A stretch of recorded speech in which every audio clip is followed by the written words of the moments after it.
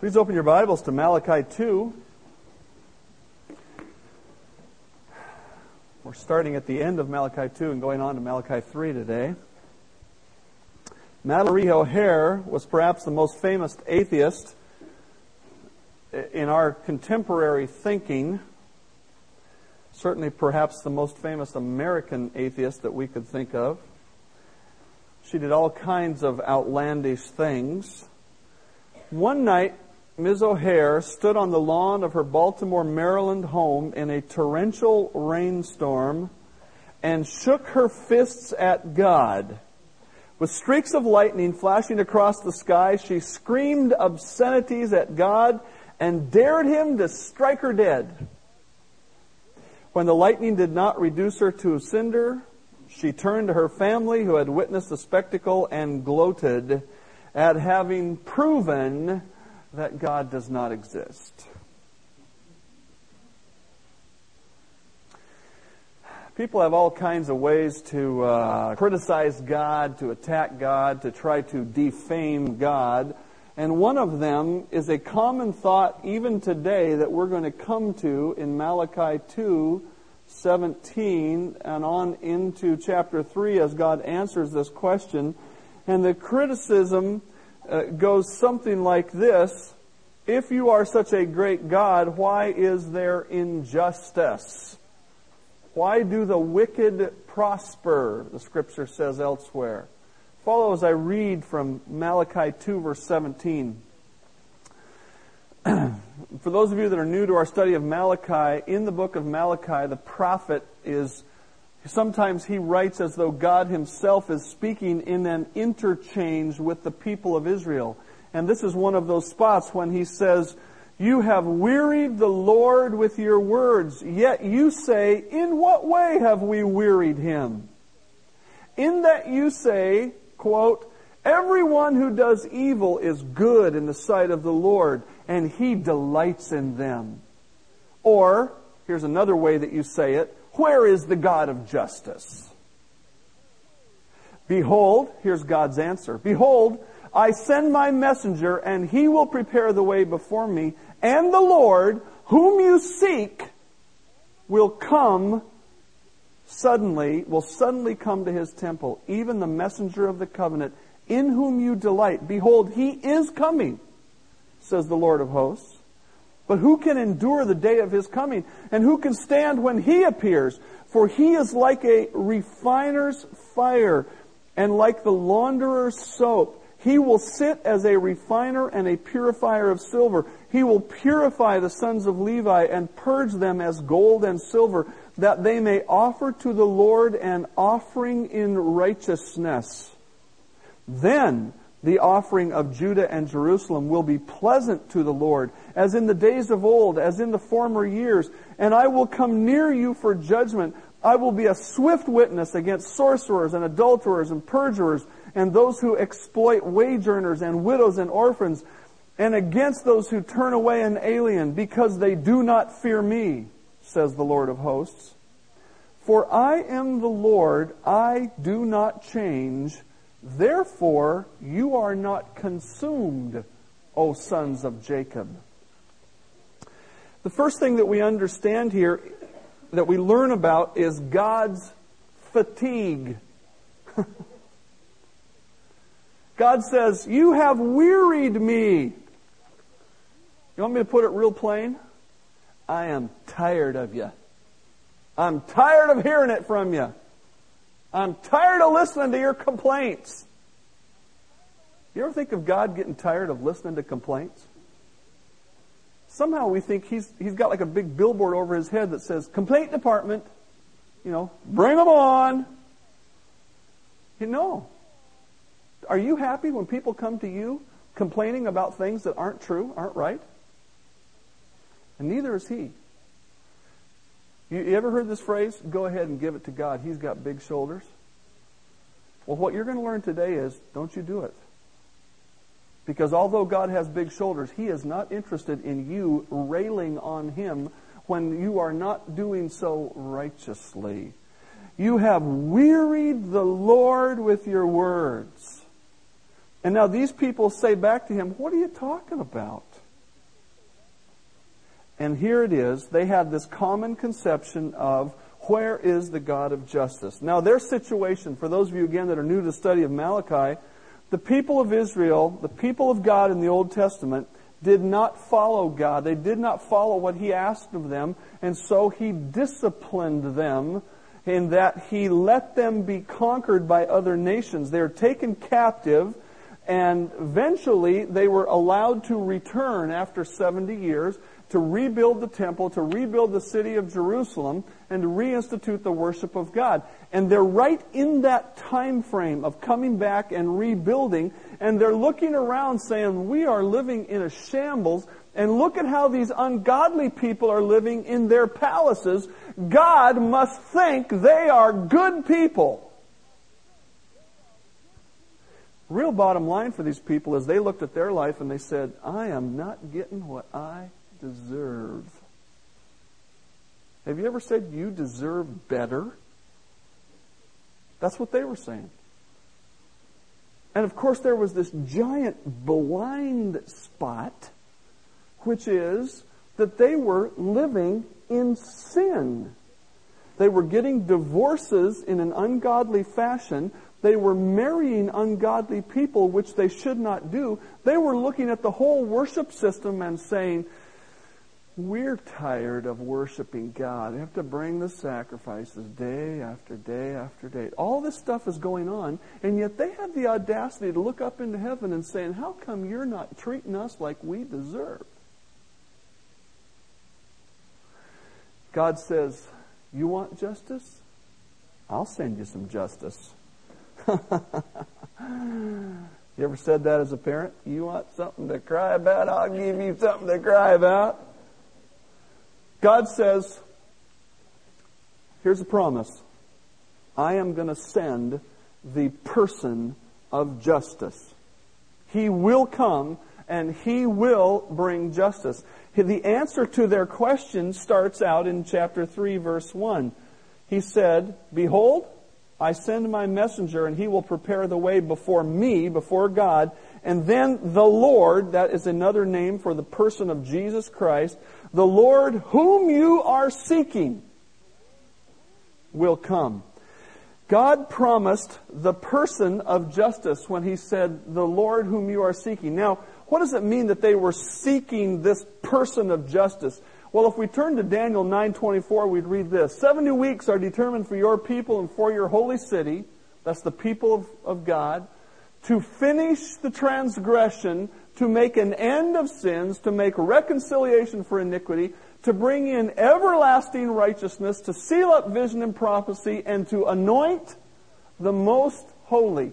The word anoint there in the Old Testament literally means to put something on or to place on.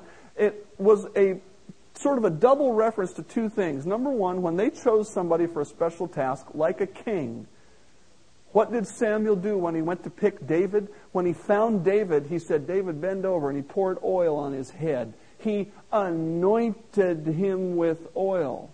The anointing with oil in the Old Testament was an indicator that God had already anointed or chosen this person for a special task.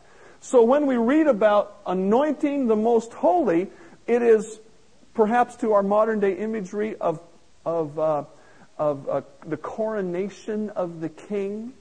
When the king sits on the throne and they say, you are the king. The word anointed comes into our English usage in the church as Messiah, the anointed one, the chosen one. And it comes into the New Testament in another way we'll look at in just a minute. In Daniel 7, we also read this. I was watching the night visions, and behold, one like the Son of Man. That's another title for Jesus Christ. One like the Son of Man, coming with the clouds of heaven. He came to the Ancient of Days, God the Father, and they brought him near before him. Then to him was given dominion or rule, authority, and glory, and a kingdom, that all peoples, all nations, all languages should serve him. His dominion is an everlasting dominion which shall not pass away, and His kingdom, the one which shall not be destroyed. That is the person that the people of Israel were looking for. They said, all these other nations treat us bad and they conquered us and they're living in all this. We want the big deliverer to come. We want the Messiah. We want the anointed, chosen one of God. The Old Testament, he's called the Messiah or chosen. In the New Testament, the Greek word Christ or Christos is the equivalent word. When you say Jesus Christ, you are saying this person from Nazareth, the second person of the Trinity who took on human flesh, is the anointed, chosen one of God. God says in Malachi 3, I will send my messenger, and he will prepare the way before me, and the Lord, the Messiah, the anointed one whom you seek, he will come. Now we have to do something just a little bit theological here. We'll do that in a minute. We have to do this a little bit theological too. I want to talk about the Lord's coming, and I want to give you kind of a snapshot here of the Lord's coming. And here's what I mean by a snapshot. Malachi's Day. We have a timeline for today's purposes that starts at Malachi's Day, and it's going to go all the way to eternity. The first coming of the Messiah was when the second person of the Trinity, the Son of God, took on human flesh. The word we use is incarnation. It literally means to be in flesh. Sometimes we talk about the birth of Jesus, and we need to be a little bit careful because here's the deal. Some people think the person of Jesus began existing on the day he entered the human race. And the second person of the Trinity, has existed since before time began. But at a point in time that we call Christmas Day, he came and took on a human body and a human nature. And we call that the incarnation of Jesus, the Messiah. That is his first coming. Right here, God says, you folks want justice? I'm going to send the guy. And here it is. Jesus came into the world, took on a human nature, and when it got to be the right time, the messenger spoken of here in Malachi 3 assumed his responsibility. How do I know that John the Baptizer was this messenger? Because all four Gospels quote this scripture and say, here he is! And what did John do? John came along and said, repent! Give up your sinful ways. And then when he saw Jesus coming, literally walking down the road, he said, hey everybody, the Lamb of God which takes away the sin of the world. John the Baptist was the introducer of Jesus, the front man, the opening act, to put it very crudely in our common terms. And he pointed everybody to Jesus. He had a very brief ministry, and then he was killed because of the preaching that he gave. He is the messenger spoken of here. Then Jesus carried on his ministry for 3 years. He died on the cross, was buried, and rose again. And after a period of days of teaching, he ascended into heaven, the ascension of Christ. At that time, this age in which we are living began, the church age. God does not tell us how long that age is. He tells us it will end when he comes and calls all of his children off the planet on a day that we refer to as the rapture. That's a Latin word that means to be caught up. And those are the literal words of 1 Thessalonians 4. He says, we will be caught up to meet him in the air. And after that time, we don't know exactly how quickly, but fairly soon after that, will come the time that Daniel was writing about when he talked about the Messiah coming. The time called Jacob's trouble. We commonly refer to it as the tribulation. What is the purpose of the tribulation? We read about it from Daniel when it says this, 70 weeks, and it's talking about time frames of years. This time frame is determined to put an end to the sin of the people of Israel. What is the chief sin of the people of Israel in the day of Malachi as well as today? They don't fully embrace God. They don't fully embrace God. And during that 7 years, there's going to be a wholesale, national, huge revival among God's chosen people, the Jewish people. There's going to be, I don't know how many, but large numbers of them turning and getting saved during that time period. And when that time of God pouring out His wrath on mankind, in fact, the reason He's going to pour out His wrath is to get them to turn around. At the end of that time period, this messenger is going to come. The second coming of Christ, Jesus Christ Himself personally is going to reign on the earth. And this description we hear here is going to be fulfilled completely. At the end of that 1,000-year time, there's going to be a final rebellion. Scripture tells us that Satan will be chained up for those 1,000 years. He will not be loosed to roam the earth as he is now. Scripture says he roams throughout the earth seeking whom he may devour. He will not be able to do that during the 1,000-year reign of Christ. He will be chained up. There will be people born during that 1,000-year reign of Christ who may choose not to become believers. They will have to follow justice because Jesus will mete it out. But they may choose not to be believers. And at the end of that time frame, Satan will lead them in one last great rebellion, which Christ will put down completely and thoroughly, cast all unbelievers into the lake of fire, along with Satan and the wicked angels, and we will enter the new eternal state, the new heavens and new earth. God's going to wipe away this current one with fire, 2 Peter 3 tells us, and He's going to create a brand new heavens and a new earth. And if you think this one was beautiful, you're going to get to see what God can really do without the influence of sin on our planet. Now, why did I give you all of that? In the Old Testament, God did not see fit to tell the prophets the exact detailed story, because Malachi doesn't know anything about that church age. And so Malachi looks down through time by God's inspiration and he says, my servant is coming and there's going to be justice. There are some people who would say, Jesus came and now we're living in the kingdom. I would simply ask you this. Are we living in a just world? Do you read the paper and come away going, boy, I'm sure glad everybody gets what they got coming to them? No. And that is one of the simplest proofs, and as far as I'm going to go to say no. Jesus came, but because of all of the things that happened, including the rejection by the Jewish people, He said, we're going to have something different right now. Gentiles, non-Jewish people, in large part, are going to come to faith in me, and then I'm going to come back. And I'm going to work on my people. I'm in the tribulation time, and at the end of that, I'm going to come sit on the throne of David. Malachi didn't see everything as clearly as we do now. Malachi is in the middle of your Bible. All Malachi knew was Genesis to Malachi. And we have the advantage of having Matthew through Revelation, and so we see the whole picture clearly. Justice is coming. We read about that justice that is coming in the last part of the passage that we've started into. But the thing that we need to understand here right now is the principles of justice. Look at verse 2. In verse 1 he says, look, I'm going to send my messenger, the one whom you are looking for. He's coming.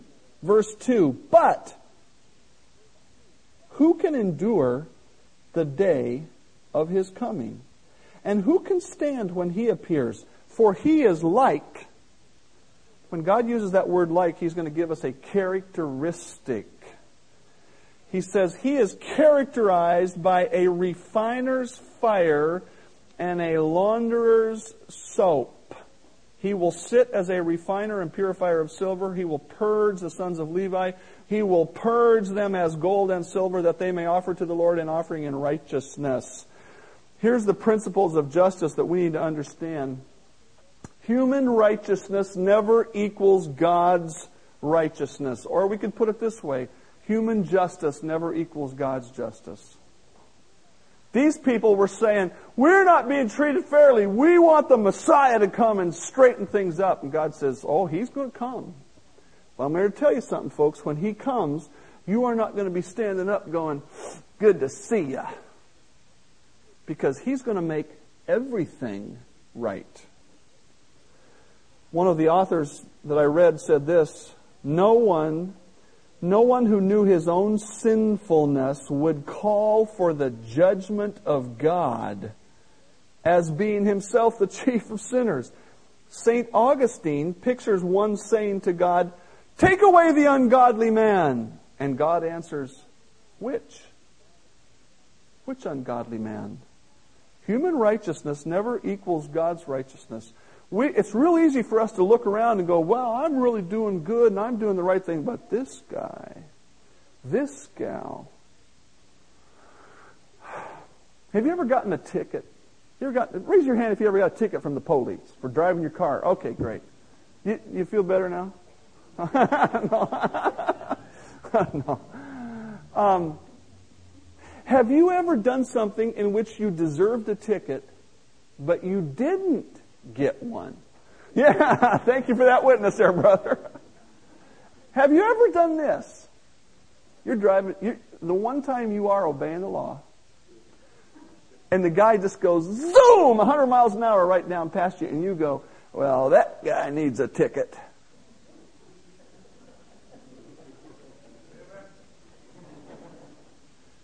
But the truth is, you need one too.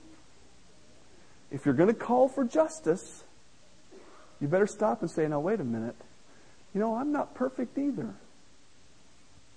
And that's what these people were doing. They were living in flagrant sin. This isn't some little secret, nobody sees. They were saying, "I'm tired of my wife. See you later." They were saying, "Look at that good-looking woman over there. She's an unbeliever. I'm going to marry her." And they were going after and worshiping her gods. Flagrant sin. And then they go, "Come on, God, come down here and wipe out all these unbelievers." And God says, "You know what? I'm going to send the fellow that'll do that. But it will not be the way you think, because human righteousness never equals God's righteousness." The thing that he goes on to tell us is this: humans must get their righteousness from God. Look what he says. Who can endure the day of his coming? Verse 3, "He will purify the sons of Levi." He will purge them. When he talks about the refiner's fire, of course, I think this image comes to your mind, but maybe not. When you refine silver or gold, you heat it up. And when it becomes melted or molten, the impurities rise to the top. And then you skim the impurities off the top. Now, how do you get it molten? With fire. He said, he's coming, and he's going to sit like a refiner. That means he's going to take fire and blast fire. And then you're going to be purified. Is that what you're after? The good news that these people could not understand is this: when Jesus came in that first coming, he made possible our purification. And how did he do it?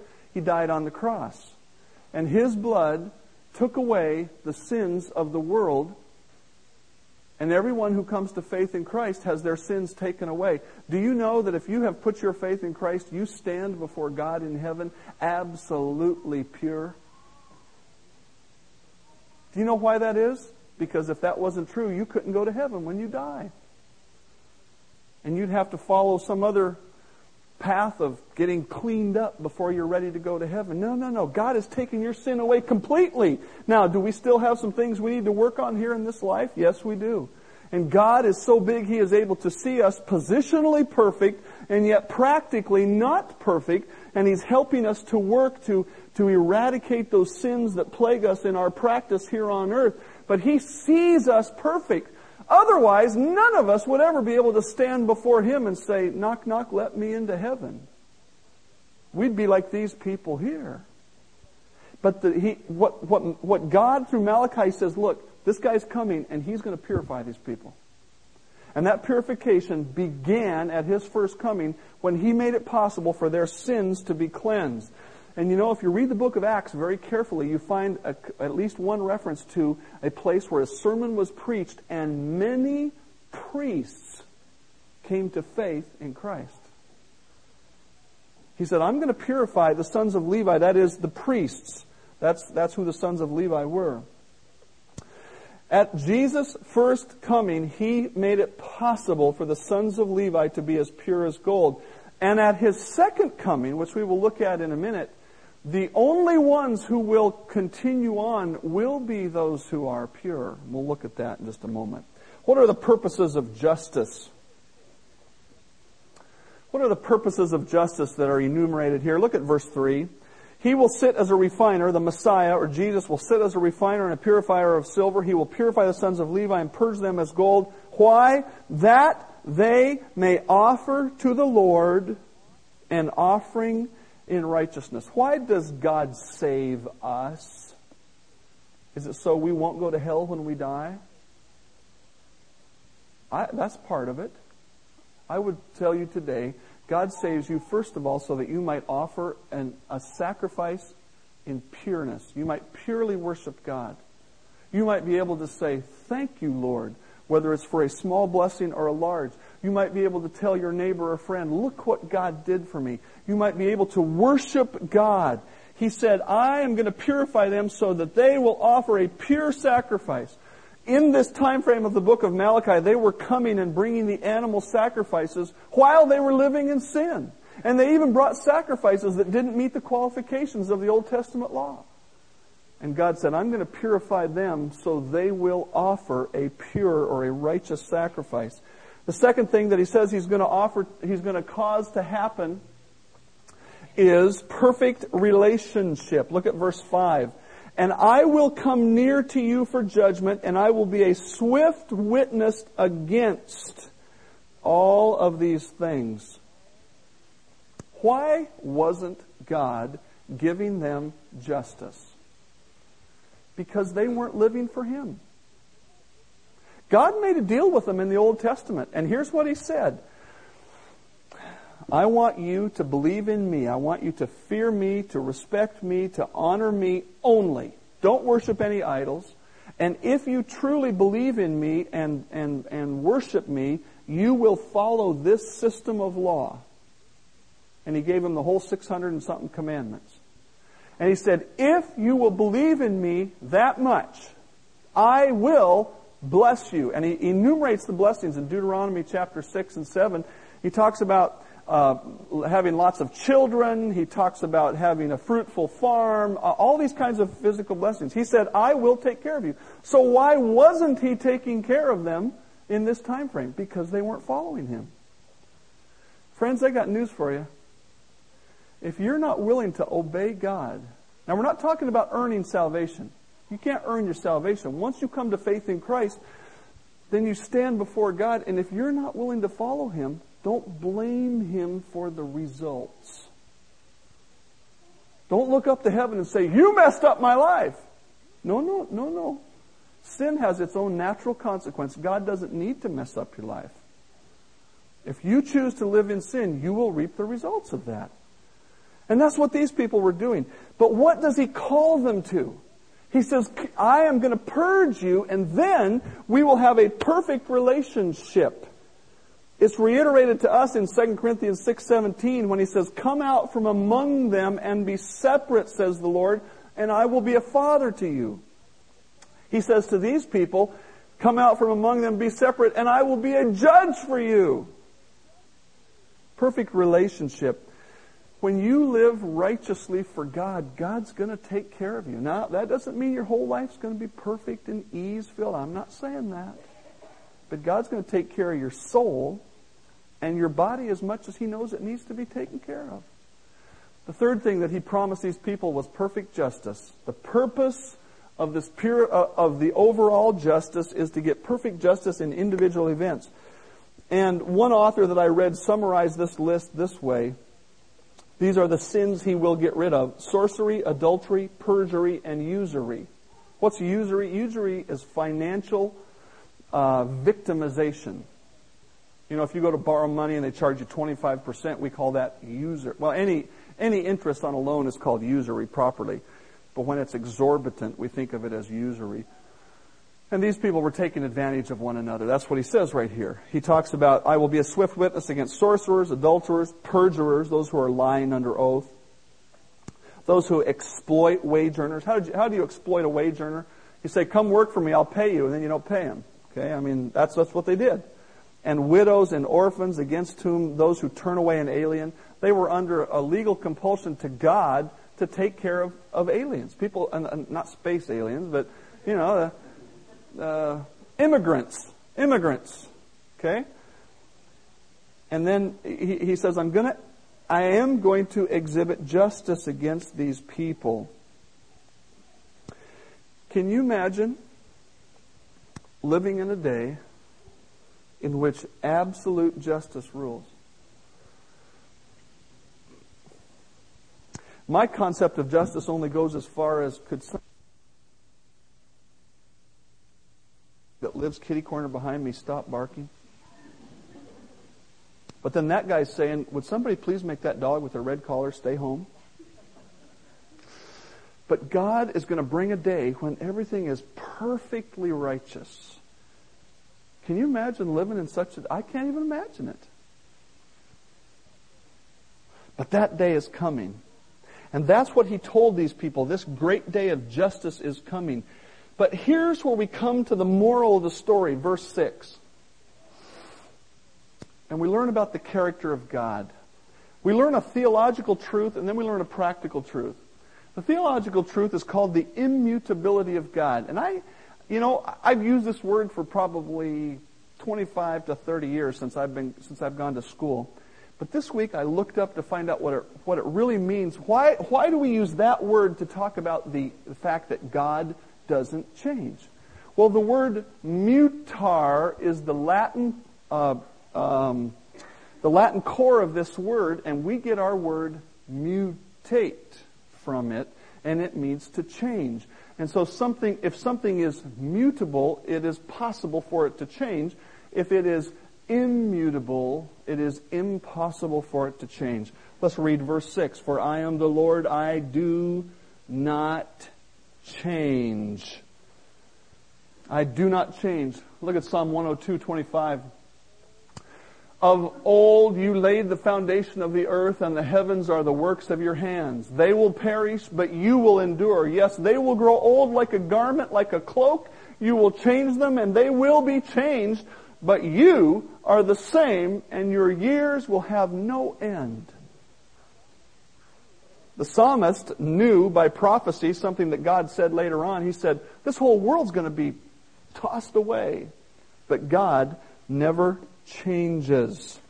God never changes. One author put it this way: with respect to God's essence, attributes, moral character, and determination to punish sin and reward goodness, there can be no variation or inconsistency.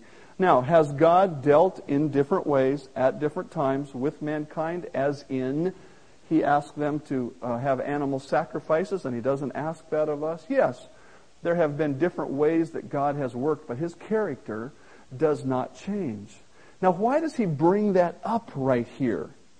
Well, let's look at the application of the theological truth. God applies it Himself when He says this: I am the Lord, I do not change, therefore you are not consumed, O sons of Jacob. Therefore you're not consumed. In this whole great big plan of God, He said, someday I am going to wipe away the sin of my people, and that time frame starts with the tribulation, and it's completed by the end of the millennial reign of Christ. These people looked up to heaven in Malachi's day and said, give us justice. If God had said, okay, I'm going to do justice right now, what would have happened to those people? They would have been zipped. They would have been sent to hell. They wouldn't have been zipped. Their lives would have been cut short, whatever. God says, you know what? You're too stupid to know what you're asking for. And because I am wiser than you, and because I don't change like you do, you're not going to be consumed. What is that? That's grace. They looked up to heaven and said, give me justice. God said, no. You don't need justice. You need grace. You need my Son to come and take care of your sins. And you need more opportunities to know me fully and to follow me. Turn with me to Matthew 25. Matthew 25, verse 31.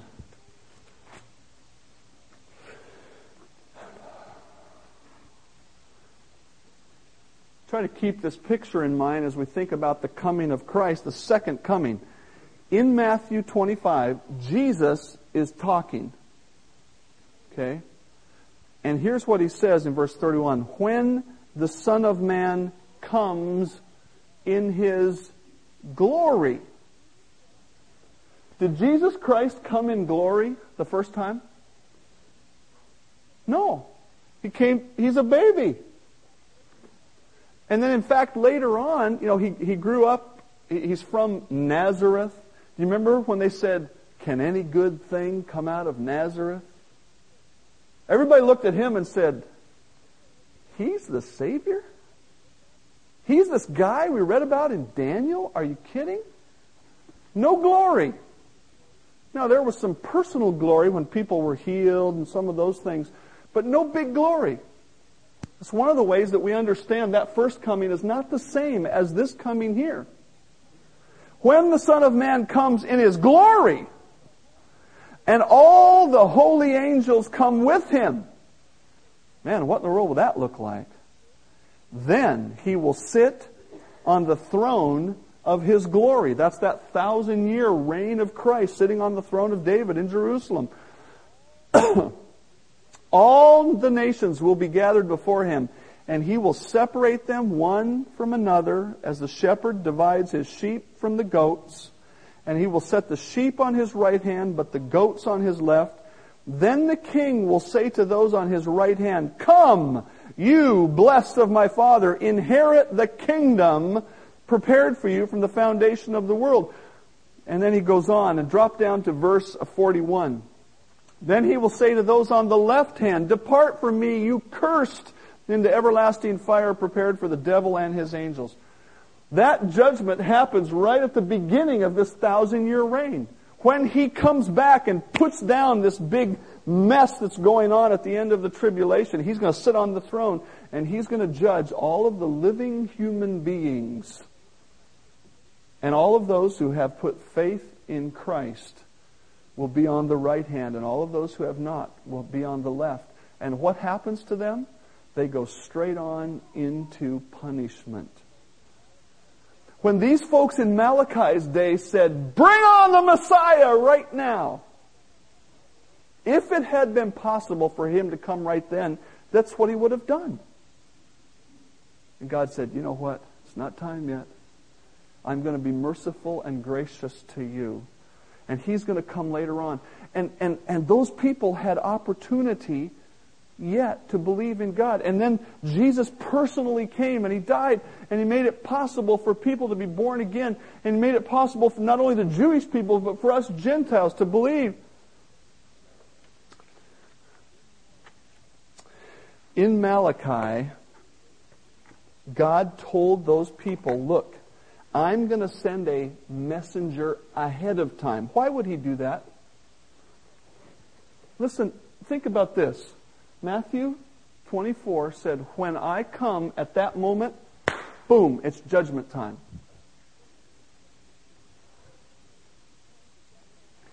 When He comes at that point, it's judgment time. There's no time to change your mind.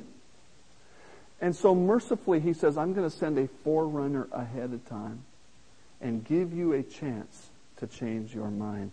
Friends, I want to tell you today, the forerunner has come. It was John the Baptist. And Jesus came after the forerunner.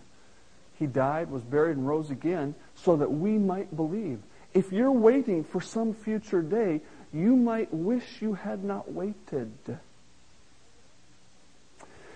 I would also challenge you today with this concept of justice.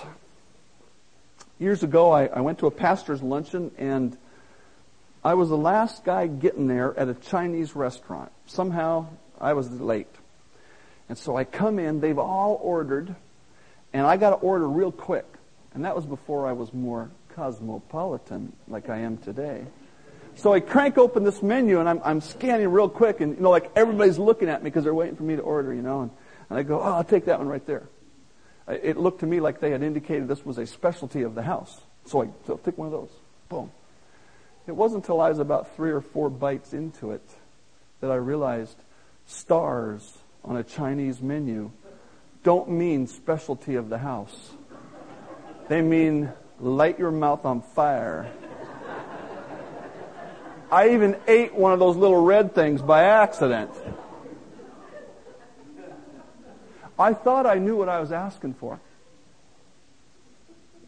Friends, don't ask for justice. Don't do it. Ask for grace. Ask for mercy. Ask for God to help you understand what He's doing, but don't ask for justice. Heavenly Father, we are so glad you are merciful and gracious. We are all tempted to think that we are poorly treated at times. And we are. But Father, we want to live in your grace. And we even want your grace to extend to those who treat us poorly because they need you as much as we do. Father, help us not be foolish like the people of Malachi's day. Help us to ask for your grace day by day. I pray in Christ's name. Amen.